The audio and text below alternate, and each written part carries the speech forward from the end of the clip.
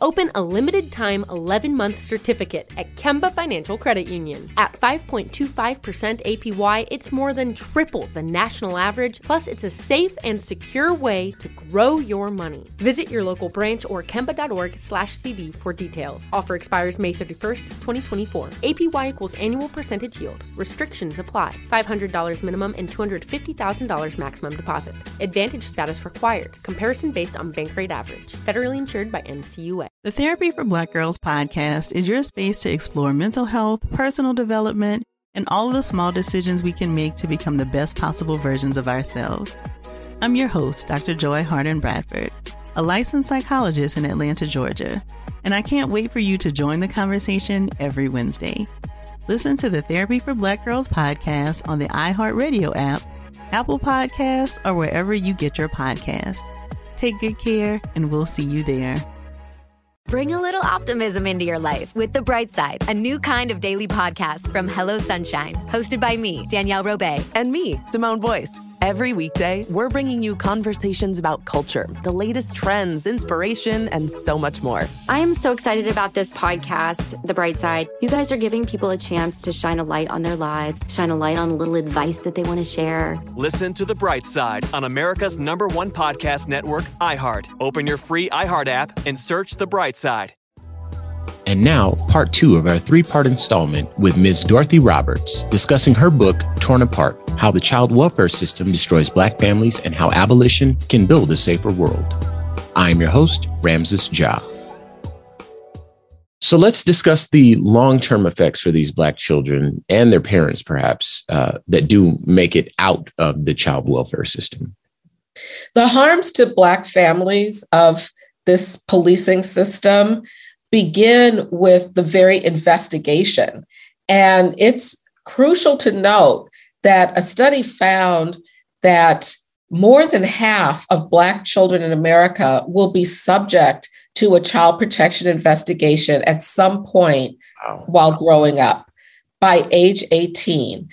And you may not realize how harmful an investigation is. These are government agents coming into the home, and they can inspect every corner of the home. They interrogate children. They even strip search children to look for signs of abuse. And we know how traumatic that can be to be under this kind of scrutiny, including long-term surveillance if there's a finding of child abuse or neglect, or a risk of child abuse and neglect. And this surveillance can take into account every aspect of the family's lives. Then, if children are removed from their homes, there's the trauma of separating children from their families. Yeah. You might remember when President Trump had stepped up the policy of family separation at the border of migrant families. Mm-hmm. There was a huge outcry all over the nation and lots of evidence pouring in. The media covered how children are traumatized and parents are traumatized when they're separated by the government. And people seem to understand that this is a really emotionally wrenching event that has long-term consequences. Well, this happens to Black children all the time in America at extremely high rates. And the trauma of just being separated is minimized by, I think, the media and most of the American public. Then there's the harm of spending time in so-called foster care. This isn't the case that children are usually placed with loving substitute parents who care for them. They are usually placed in very fragile and transient kinds of settings. Even if it's in a home, there usually isn't the kind of bond that's developed between foster caretakers and children. And many children aren't even placed in homes. They're placed in institutions, what's called congregate care, either group homes or sometimes prison-like institutions called residential treatment centers, where they're guarded by staff. They may be locked up in rooms. They don't get a good education. They're separated from friends and neighbors and loved ones. And there is a lot of harm done to children in these kinds of settings. Children have been killed. There have been recent cases of Black teenagers killed by staff based on minor infractions. I tell the story, for example, of Cornelius Fredericks, who was in one of these residential treatment centers in Kalamazoo, Michigan, and he threw a piece of bread in the cafeteria and was descended on by the staff, who really are like prison guards, who asphyxiated him as he screamed he couldn't breathe and killed him. And this is just one of many stories of children who are brutalized sexually and physically in these kinds of institutions. There's also well-documented evidence of long-term harms to children. Their outcomes are poor. Children who spend time in foster care are less likely to get a high school diploma, to go to college. They're more likely to be homeless. They have lower incomes. They're more likely to be incarcerated than children who don't spend time in foster care. And people will say, well, that's because these children were troubled when they come into foster care. But as I show in Torn Apart, and many studies show, it's foster care itself that is a barrier to children's flourishing. It interrupts their education. It interrupts their relationships with people who can care for them and support them and help them. Many children age out of foster care after their parents' rights have been terminated and they haven't returned to their families or been adopted. And in most places, when they age out of foster care, they're given a small amount of money. They may be left at a homeless shelter or a Y, and they have no adults who care for them, no support. Some of them are able to return to their families, but some of them have lost touch with their families, or their families have been destroyed by this system that responds to their needs, not by providing what would support the family, but very often by just giving the family a list of mandated tasks they have to complete to get their children back. And this can lead to the family's houselessness, to their loss of jobs, and to their own emotional trauma at having their family torn apart. So there are harms both to children and to family caregivers by this approach of investigation, accusation, and family destruction that is at the heart of our family policing system. And it's funny you mention family policing because, and as you mentioned earlier, you make a connection with, I believe, the prison industrial complex by referring to it as the foster industrial complex. And I think that what that illuminates is that there's a multi-billion-dollar industry that's operating here. I mean, we've identified the problems, we've identified the shortcomings. Let's discuss the ways that the money could be better spent, that the money could be used to build something that works better, especially for Black and brown bodies. Yeah, I call it a foster industrial complex because it is a multi-billion-dollar apparatus, upwards of almost $40 billion spent every year, mostly to maintain children apart from their families. The vast majority of funds spent on our so-called child welfare system are spent on keeping children away from their families and maintaining them in foster care. Sure. And so that money could be diverted instead to resources for families. For example, there are studies that show that a third of children in foster care could be safely returned to their families if their families had secure housing.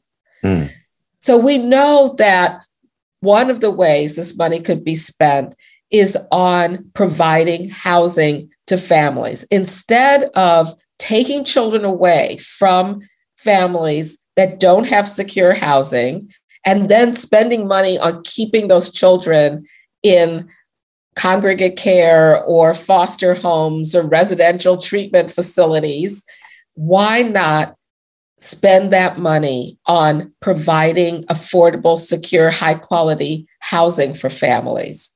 It could be spent on income directly to struggling families. We know, again, from multiple studies and just from common sense, that giving income supplements to impoverished families and raising children out of poverty is the best thing you can do for impoverished children's welfare. Right. This is well documented, and it would be much more beneficial for children's safety to simply give income supports to families than spending billions of dollars taking children away from families and maintaining them in the foster industrial complex.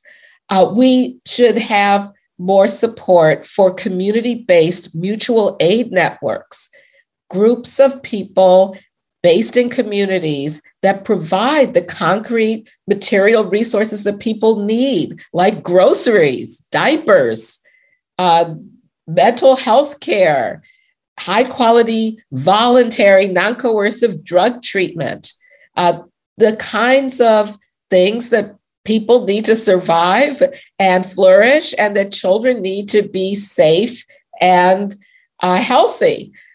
That's what this money should be spent on, rather than this terroristic, oppressive system that tears families apart and has not worked to keep children safe or improve children's welfare. This show is sponsored by BetterHelp.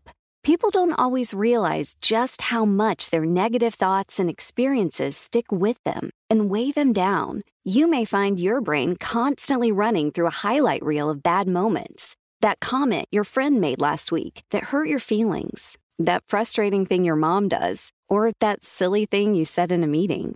Maybe it's time to get it all off your chest. Whether it's a tiny annoyance or something much bigger, talking about it can give you some relief and lead you to a potential solution. That's where therapy comes in. It's a safe space to share whatever's weighing you down and learn to process it so your internal highlight reel can focus on the good stuff. And BetterHelp offers affordable online therapy on a schedule that works for you. Connect with a licensed therapist by text, phone, or video call. Start the process in minutes and switch therapist anytime. Let it out with BetterHelp. Visit BetterHelp.com/BIN today to get 10% off your first month. That's BetterHelp, HELP.com/BIN. Like many of us, you might think identity theft will never happen to you. But consider this. There's a new identity theft victim every 3 seconds in the U.S. That's over 15 million people by the end of this year, equal to the populations of New York, Los Angeles, and Chicago combined. Even worse, identity theft victims often don't even know they're victims. That's why LifeLock Identity Theft Protection alerts you to identity threats, even the ones that don't show up on a credit report, like data breaches, fraudulent bank transactions, loan and credit card applications, and crimes committed in your name.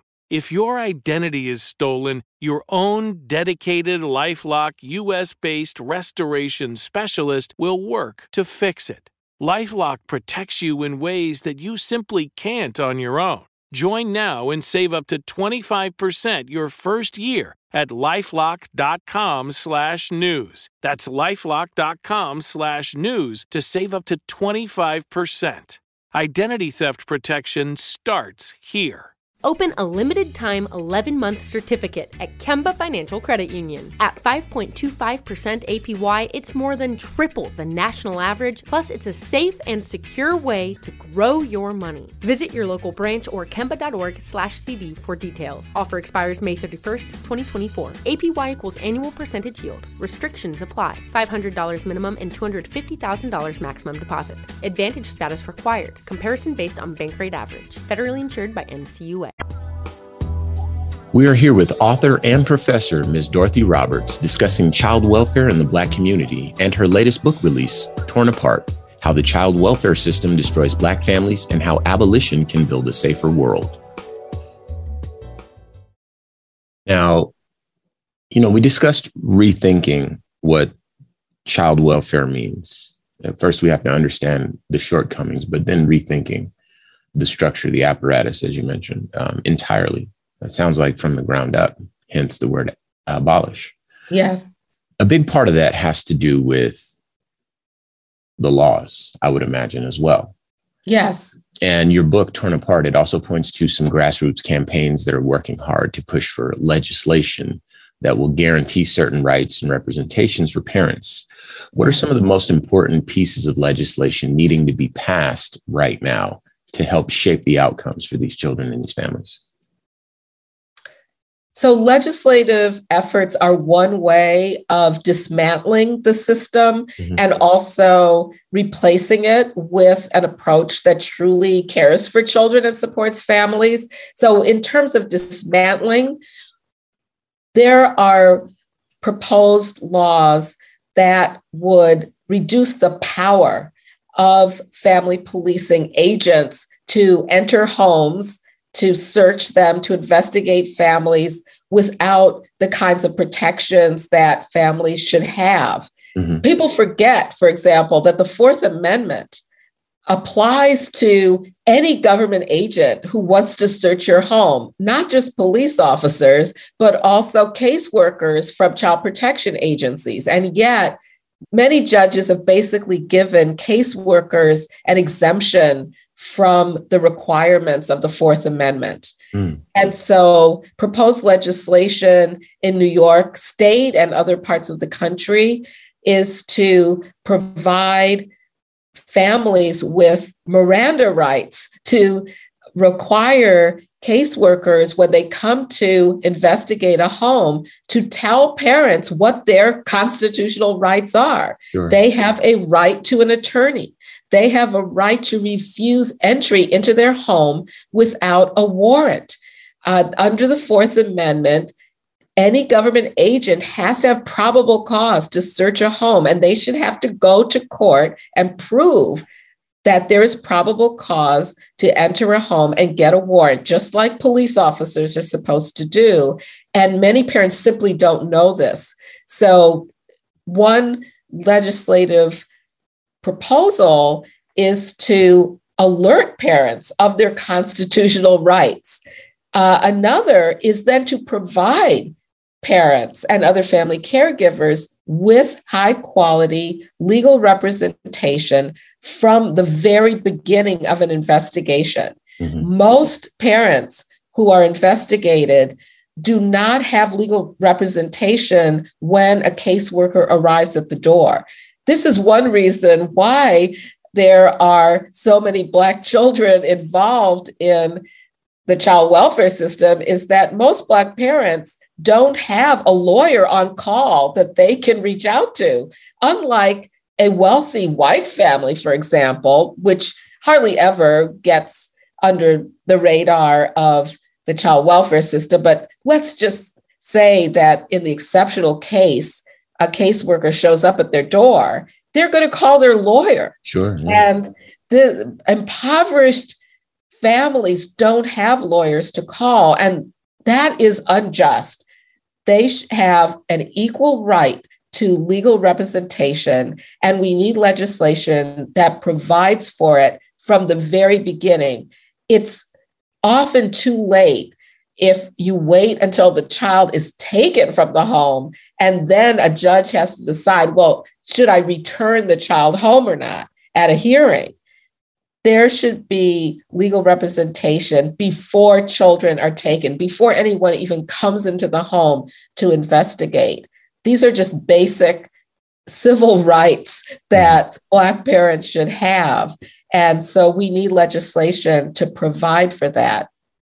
There's a growing part of legal services that called family defense that specializes in representing families that have been accused by the child welfare system of child maltreatment and are under investigation. And they increasingly are multidisciplinary. They include not only lawyers, but also social workers and parent advocates, so that they provide holistic services to families that are under investigation to avoid taking children away from their families and trying to meet the needs of the family so that we don't have to have this kind of disruptive, traumatic approach that is typical of the family policing system.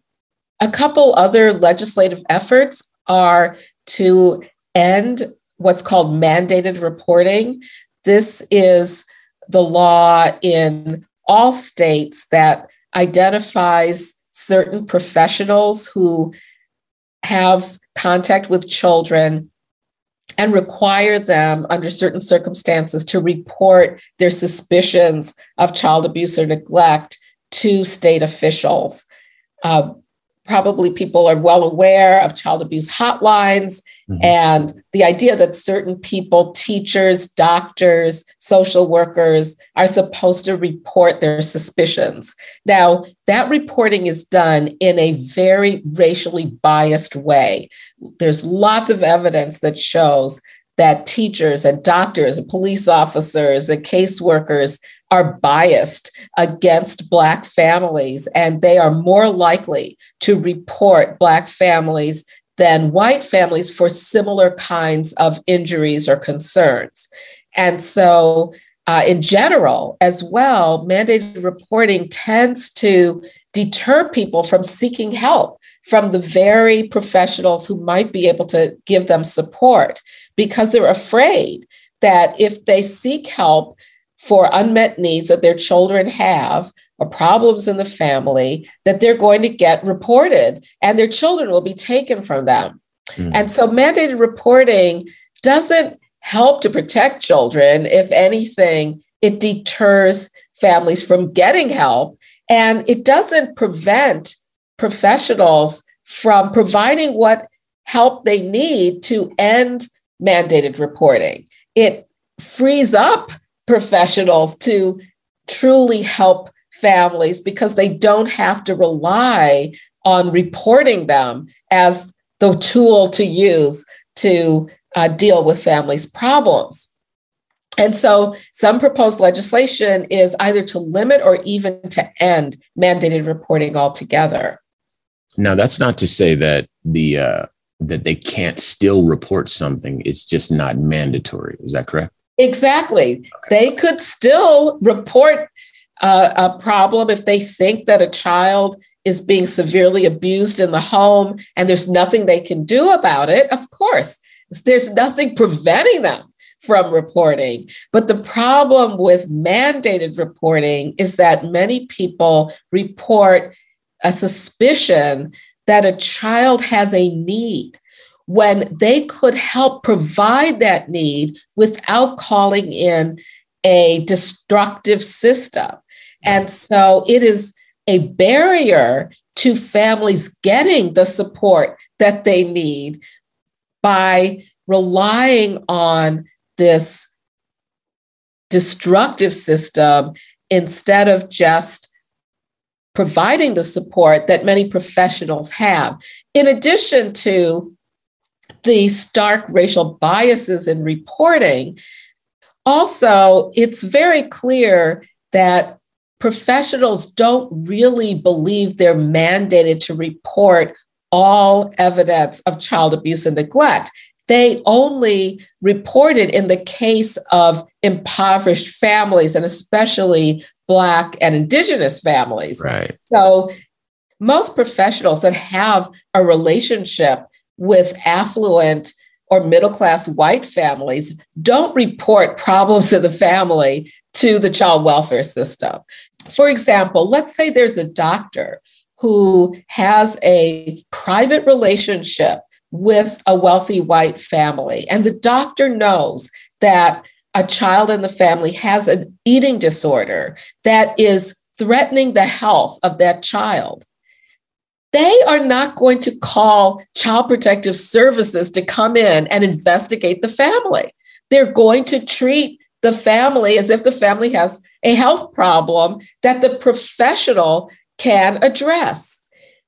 This is very different from what routinely happens in Black communities when Black parents have a problem in the family with the health of a child. I talk about in the book the case of Saisha Mercado, a former American Idol contestant who brought her 13-month-old child to a hospital in St. Petersburg because she was trying to transition him from breastfeeding to solid food, and she was concerned that he was dehydrated, and the hospital called the child abuse hotline and reported the child as failing to thrive and malnourished and took custody of her child. Then when she had a baby 6 months later, they sent the sheriff's office to take the baby away from her. This was documented on an Instagram live video. It took them 9 days to get their baby back from Child Protective Services in Florida. No evidence she had harmed her baby. She was breastfeeding this baby. She was caring for the baby. And because she was considered to be a risky mother because of the prior health problem with her son, armed officers came and snatched her child away from her. That does not happen with wealthy white families. So it's not the case that we truly have a mandated reporting system in America. We have a system of deputized agents that investigate impoverished families, especially Black families. And that is unjust. We need to dismantle that. Even more now, I'm seeing that just like the criminal justice system, more often than not, wealth rather than culpability shapes outcomes. And so point taken and point well made. Let's let everyone know where they can get the book Torn Apart, and also any future projects, of course, websites, social media, everything like that. How can folks plug in with you? Well, Torn Apart is published by Basic Books, and it's available on all the online booksellers, Amazon, Barnes & Noble. You can find it at your local bookstore. If it's not in your local bookstore, ask it to order the book. It's widely available. You can go to the Basic Books website and click on a number of booksellers that are there, and you'll go straight to the site for Torn Apart. I'm on Twitter. My handle is at Dorothy E. Roberts. I also have a website, DorothyERoberts.com. You can also find information about me on the University of Pennsylvania websites. I'm at University of Pennsylvania Carey Law School. I'm also in the departments of sociology and Africana studies, and I have sites on their websites as well. This concludes part 2 of our 3-part installment with Ms. Dorothy Roberts discussing her book, Torn Apart, How the Child Welfare System Destroys Black Families and How Abolition Can Build a Safer World. Check back in with us tomorrow for part 3. This show is sponsored by BetterHelp. It's a simple truth. No matter who you are, mental health challenges can affect you, and how you manage them can make all the difference. That's why everyone should have access to mental health support that meets them where they are and helps them get through. BetterHelp provides online therapy on your schedule. It's flexible, simple to use, and more affordable than in-person therapy. Connect with a licensed therapist selected just for you. Learn more at BetterHelp.com. That's BetterHelp.com. Open a limited-time 11-month certificate at Kemba Financial Credit Union. At 5.25% APY, it's more than triple the national average, plus it's a safe and secure way to grow your money. Visit your local branch or kemba.org/CD for details. Offer expires May 31st, 2024. APY equals annual percentage yield. Restrictions apply. $500 minimum and $250,000 maximum deposit. Advantage status required. Comparison based on bank rate average. Federally insured by NCUA. The Therapy for Black Girls podcast is your space to explore mental health, personal development, and all of the small decisions we can make to become the best possible versions of ourselves. I'm your host, Dr. Joy Harden Bradford, a licensed psychologist in Atlanta, Georgia, and I can't wait for you to join the conversation every Wednesday. Listen to the Therapy for Black Girls podcast on the iHeartRadio app, Apple Podcasts, or wherever you get your podcasts. Take good care, and we'll see you there.